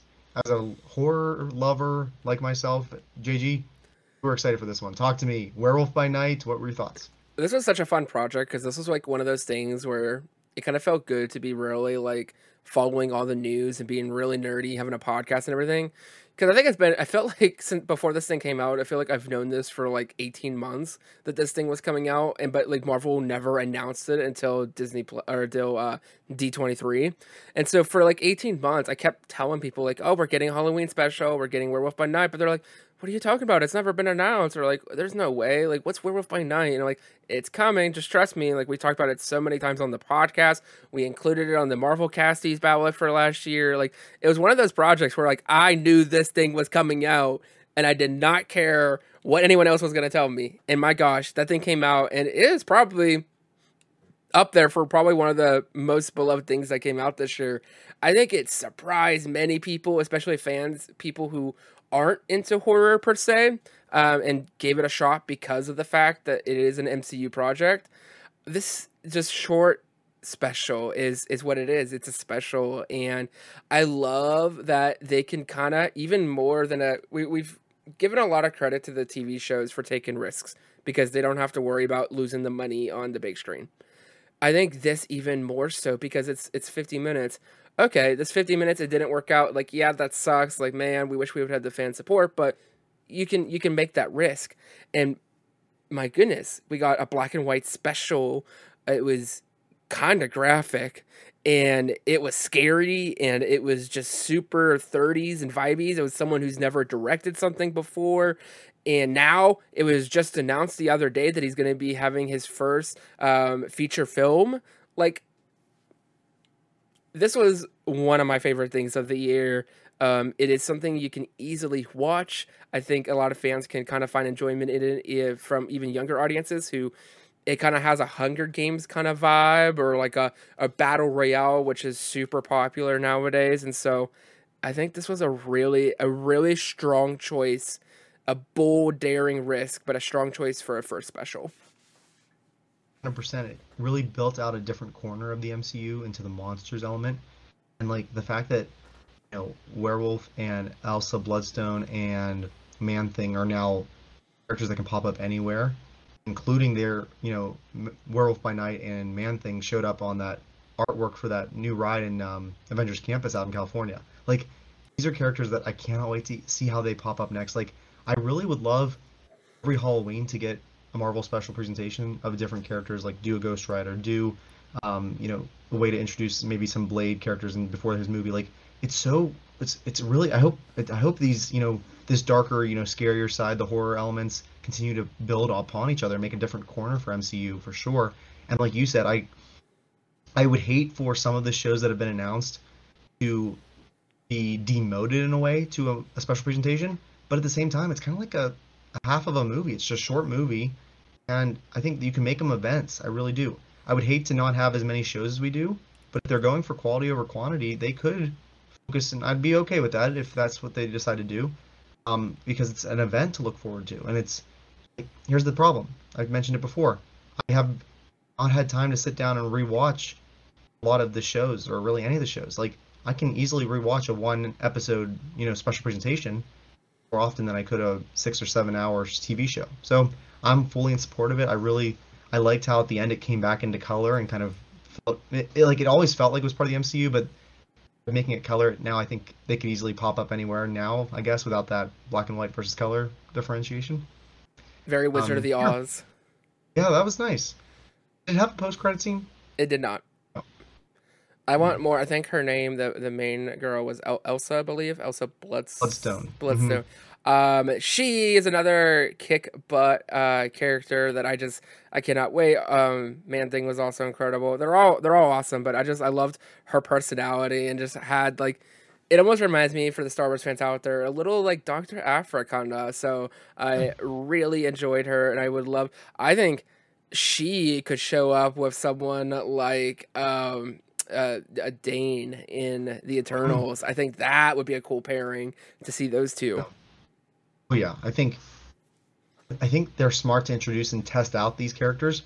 Here's the thing: if this short would have bombed, we wouldn't have seen these characters again, and they were still in the universe. But see you later. Because I think it was successful, and because fans latched onto it. I'm hearing rumors that they're working on maybe 1 or 2 Halloween specials for this year. I'd be fine with that. Like do one early October, do one late October. And again, it's kind of like less money, less commitment, but you can test out a bunch of characters. And again, like I said at the beginning of the episode, I want to see this MCU completely with as many characters as possible to make it a full lived-in universe. Anything else on Werewolf by Night?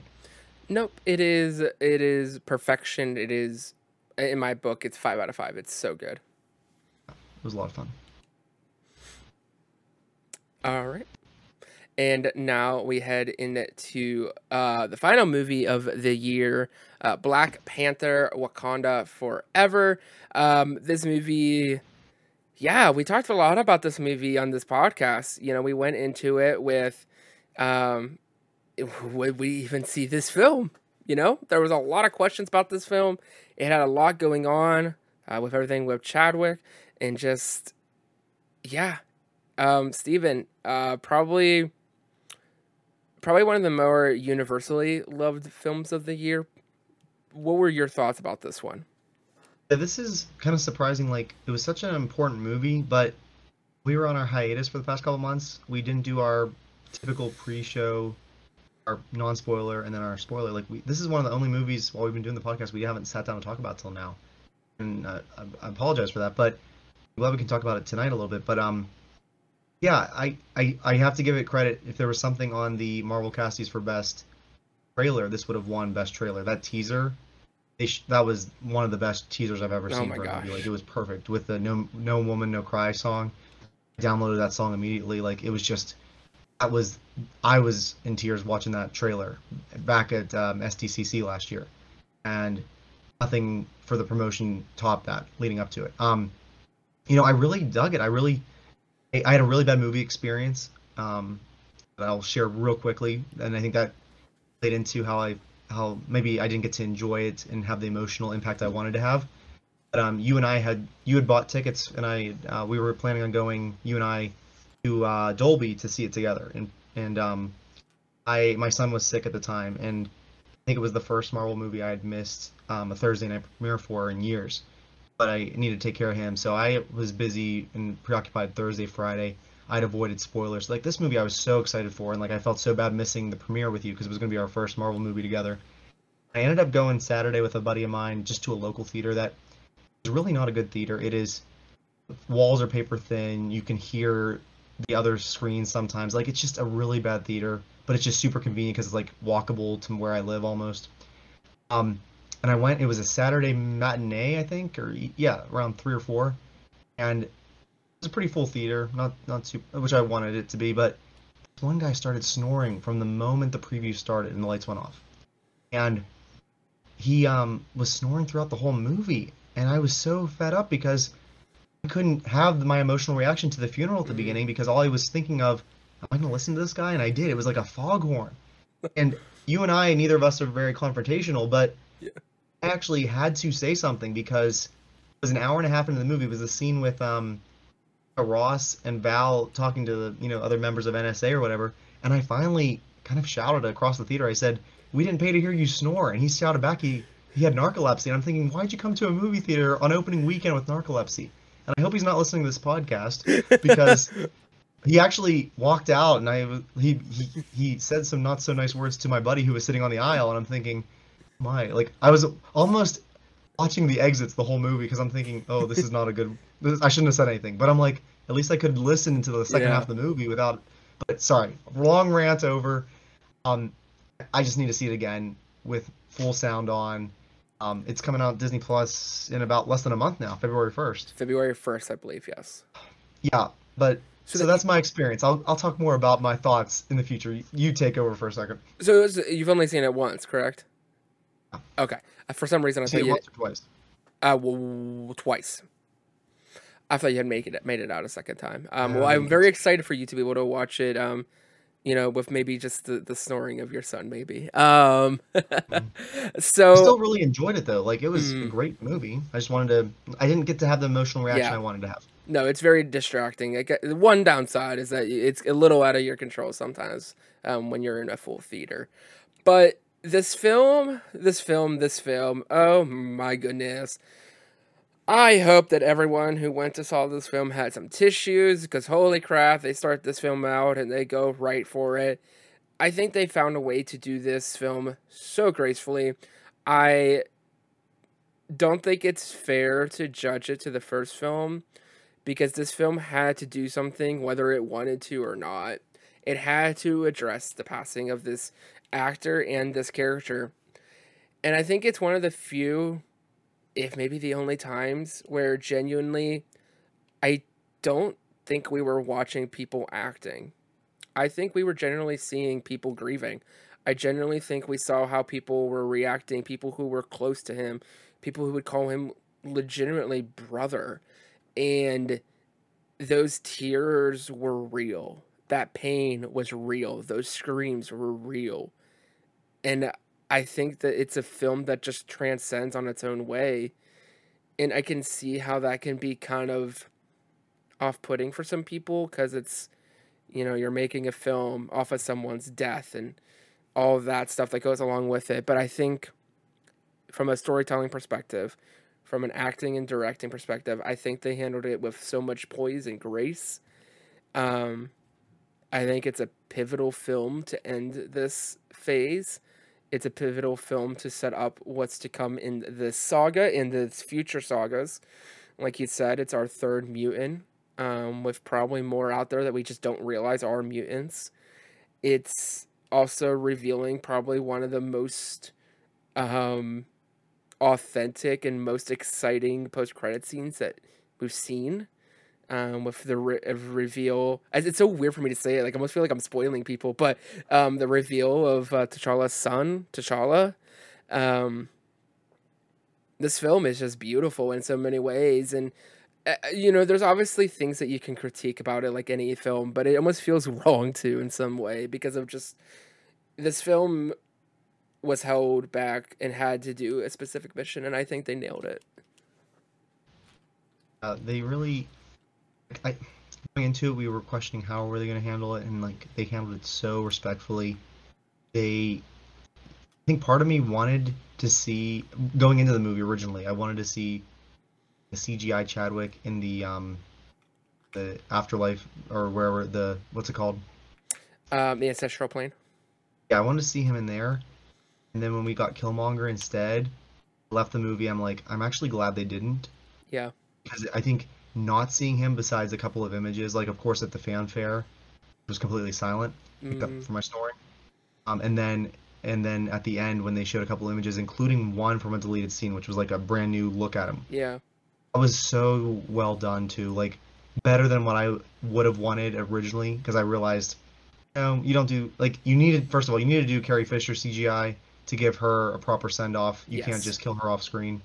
But you didn't need that, and I think it might have been a touch disrespectful in the long run with Chadwick because it was so well done the way they handled it. I loved meeting Riri. I loved meeting Ironheart. Yes. I mean, so much happened. It was a very long movie, but it went fast. Like, yes, you and I both saw Avatar, and that's a long movie that you feel is a long movie. Yes. Wakanda Forever was a little bit shorter, but it kept moving. Like, every couple minutes, you're in a new place, you're in a new scene, underwater, you're in America, you're in Wakanda, you're here, you're there. I liked the pace of it, I really did, and I liked, getting to meet Namor, and I'm hoping we continue to see the Atlanteans going forward. I mean, he's one of Marvel's earliest comic book characters, back in 1962, and even earlier than that, he was in the 40s. And so, like, I've been reading a lot of old comics, trying to get, like, caught up. I'll talk more about it on another episode because I know we're running late today, but I've been reading a lot of Namor because he popped up in Fantastic Four, he pops up in Daredevil, he pops up in Avengers, he's everywhere because he was a villain for the most part up until in the 60s at that point.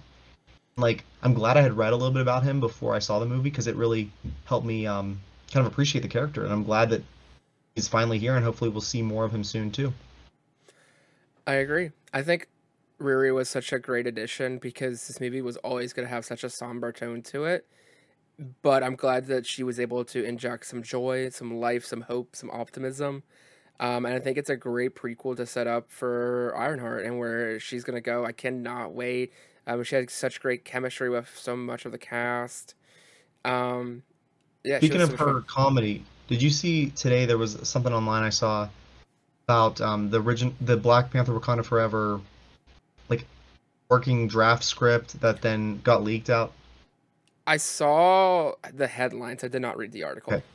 I read a little bit about it, and she was going to drop originally in that Marvel's first F-bomb when she saw the Atlanteans pop up out of the water. She was going to scream, "Who the F is that, and why are they blue?"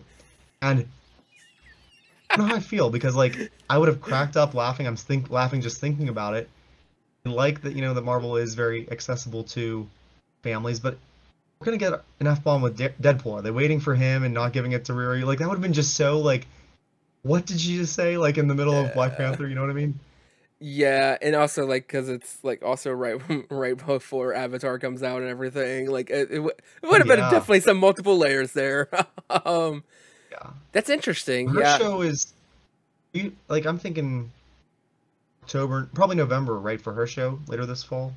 Yeah, it should be kind of like, because if we're going to still get Agatha this year, she'll probably end up being around December. I don't think so. I blend it too, but I don't think. Let me be optimistic. I know. I want it so bad. I need some, like, American Horror Story season 3 vibes. Did you see? Sorry to interrupt. Did you see Glass Onion yet? I have not. She's in it, and she's in it. Yeah, I've heard. It has a great cast. Like, we just watched the first two. I've seen the first one before. Mm-hmm. But Glass Onion was, it was great too. And Dave Bautista's in it too. Oh, all the Marvel folk. He's a really good actor, by the way. Yeah, I think she'll come. I think her show. I think Ironheart will probably be like in October-ish, maybe, kind of right around there, maybe late September. But I just Then Red Hood. You ready for Red Hood? oh, he's gonna be so good. I like the whole concept too, because like I said, I think it's gonna be like kind of a trilogy of sorts. Where I mean, it was supposed to lead into Blade as well, but I still think it could potentially play with that. Wait, which project is rumored to have Mephisto finally in it? I Isn't it th- hers? I think it's Ironheart. Yeah. I mean, we've been talking about him, it seems like, for 2 or 3 years. Oh So my we'll finally. gosh. The guy that played Borat, I think, is playing him, is the rumor. Yes, that's the rumor. Yes. Oh my gosh, can you imagine the moment? Nobody's gonna actually believe it when Mephisto actually is revealed. No one's gonna believe it. No, it's become such a meme. I don't know. I think one Uh, final thing to yeah. before we wrap up on Black Panther Wakanda Forever. I think it was also very shocking that they also killed the queen. I think that was probably one of the biggest shocks. I did not see that coming. I would even say even bigger than the fact that Valentina was in the film, which was also such a big surprise, which I am super appreciative because it's just that connective tissue. It's setting up, I believe, the Thunderbolts and even Captain America. But more so, I was so my mouth was on the floor. I was like, they're not gonna kill her, and then I was like, they're gonna kill her. They killed her. I was shocked. And the ramifications of her death, obviously, on Shuri and on Wakanda, but also on Okoye, because if you think Yeah. about it, the last scene between Ramada and Okoye is when Okoye loses her position Yep. and then becomes what's the character type of The Midnight Angels. thank you, Midnight Angel with one of the other Dharma Laje. Like Okoye, we've known as the same type of character since like Black Panther and throughout the Avenger movies.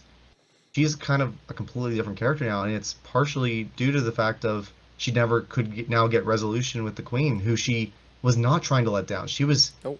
trying to do her best, and even like you put her up against three Atlanteans or whatever, she's not going to win that battle.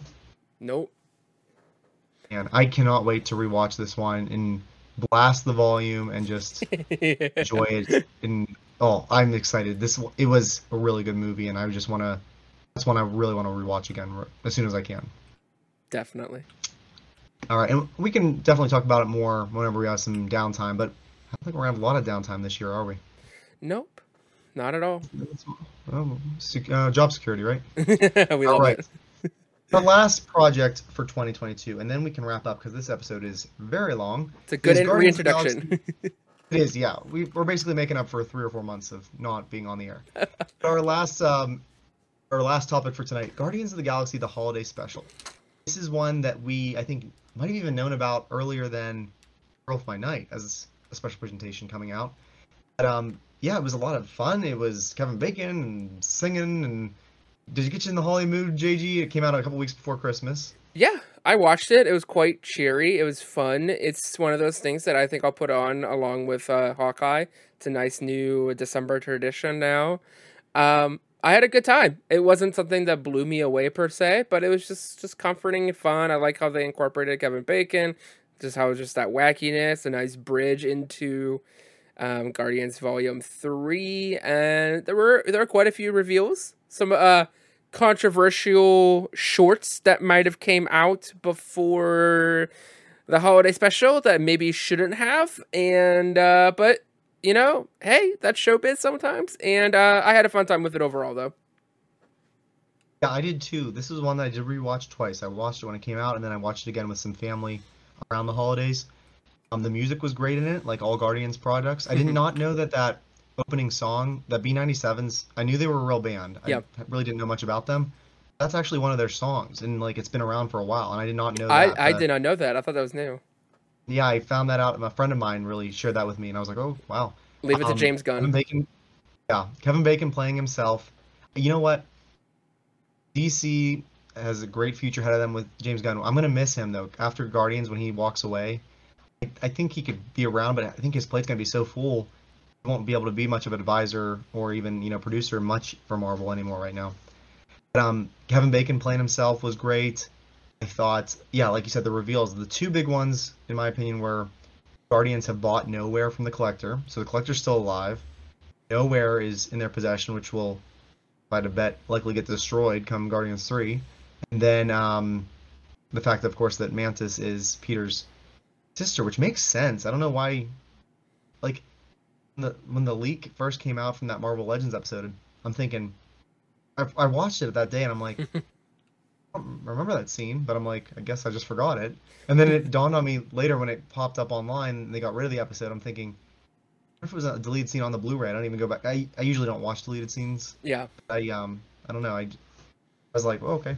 I mean, it makes sense. I don't know why we never thought of it really. Yeah, that was up there for me. I also thought, personally, I thought the whole gift to Rocket and it's Bucky's arm. I thought that was a beautiful, touching, nice little reveal and touching moment. I do think that this also gave us a ton of great Drax and Mantis content. Two characters that are used, I would say, primarily for comedic purposes, with touches of emotions here and there, but primarily they're for the comedic. I love that we got to see them in full action. We got to see them kick a lot of butt. We got to see them develop. We got to see them just really fleshed out characters. And I thought that was really refreshing leading us up into this volume 3 that is going to utterly destroy our hearts. Today, Dave Bautista said Guardians 3 is the end of the road for him. Yep. I kind of believe that. I think Yeah. he really got sidelined until the holiday special, really. I'm glad Gunn gave him a chance. I think Mantis could still pop up because she got added on later, but I don't know. I'm glad that Drax got this moment to shine, and it's a shame that he didn't get more time to shine. I hope he has a good send-off in the third movie. Hopefully not too much of an emotional one like other characters might have, but I don't know.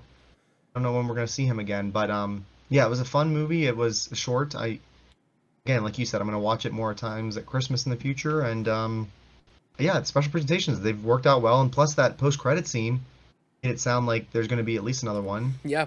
With the Guardians, maybe at some point down the road. Who knows? So if Gunn doesn't come back, let's go to Vegas one final time. If Gunn is too busy, you know, he's revealed the next 3 years, phase 1 of the DC verse, video games, books, and all that good jazz. Who's gonna come back next year to do the holiday special? So for 2024, they're gonna come out with Guardians of the Galaxy Holiday Special, version 2, volume 2. Who's 2024? directing? Yeah, who's directing it? Who would you have? I don't know. I mean, $1 million question. I part of me can't answer that yet. I feel like until I see.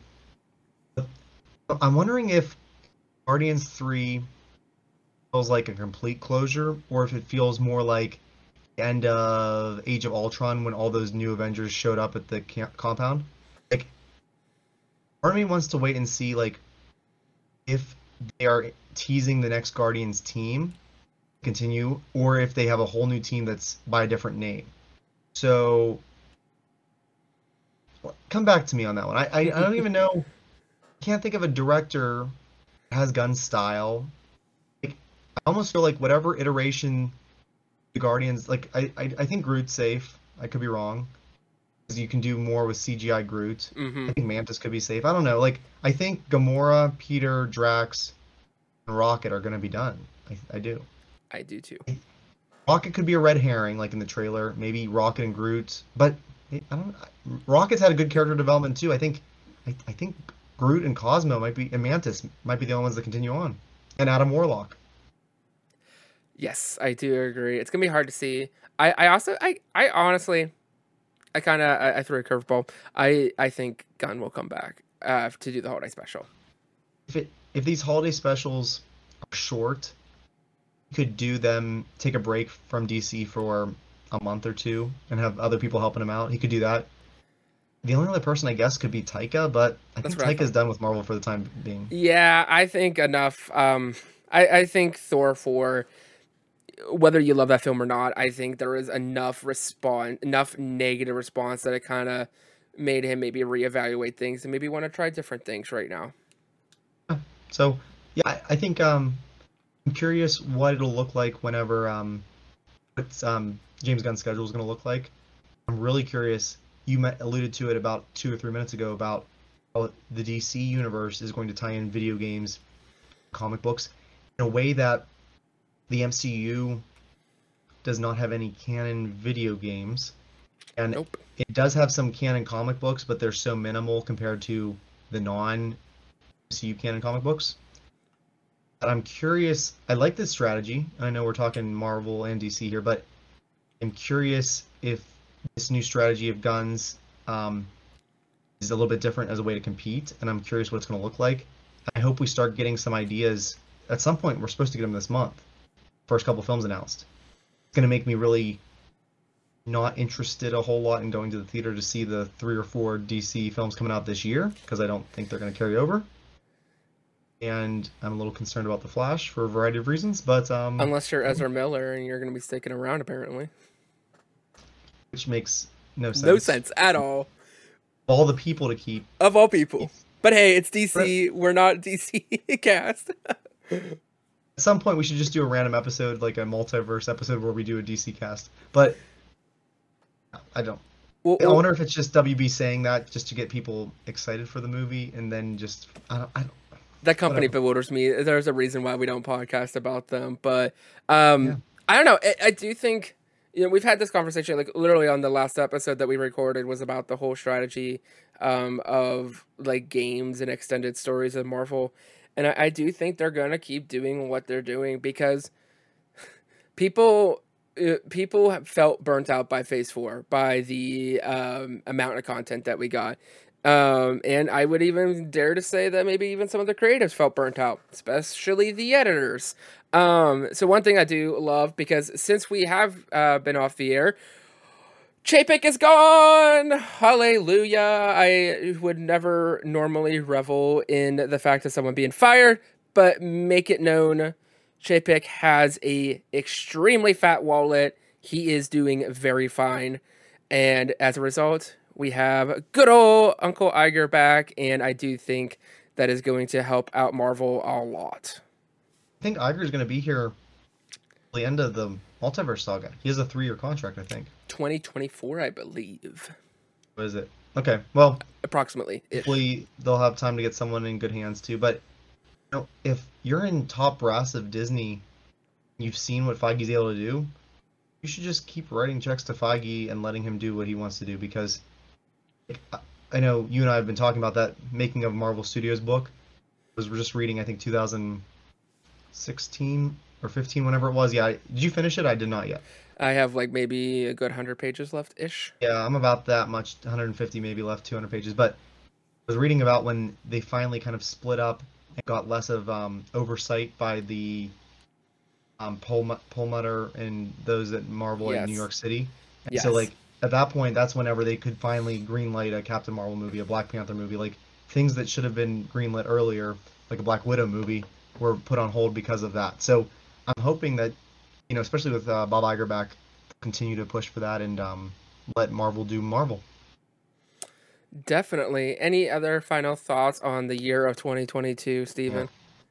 This was a much needed recap of all that, and it's going to help me, I think, when I go to vote tomorrow, because it reminded me about a lot of things that I loved, and I'm going to have a hard time making a few decisions tomorrow. So it's been great. I know you and I talk a lot off air, but I'm hopeful that our audience is excited to get back into the swing of things on a weekly basis with us, and hopefully we can kind of keep that that schedule as often as we can here. Definitely. It is very exciting, looking back at this year, it's so refreshing just seeing all the stories, all the great content that we got. Generally, it's looking like we're probably going to slow down a little bit, which I think is just healthy for everyone involved. The editors, the creators, even us fans, maybe whether we realize it or not, maybe it is too much. And so I am excited just to see kind of where we go. And where this podcast goes. It's going to be so exciting to see continue to evolve into video, and who knows what else. There's lots of great games coming out this year, Spider-Man. But we actually will be talking about this current year in next week's episode, so stay tuned. Keep an eye out for that.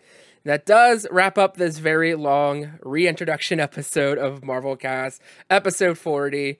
We hoped you enjoyed it, diving into the world of the multiverse with us of Marvel. We want fans to interact with us, and we say this all the time. We really do love it whenever you interact. We've had a few emails in the past, which is something you can still do. You can email us at marvelcastpod@gmail.com, which will be in the description of both the podcast and the video. Additionally, if you're watching on YouTube, you can also just leave a comment and we can go ahead and pull it from there, whether you have something that you just absolutely love about 2022, whether it's a question you want to answer or want us to give our thoughts on it, a theory, speculation, whatever that might be. We want to be able to just interact and make you a part of the show, make you basically the third host.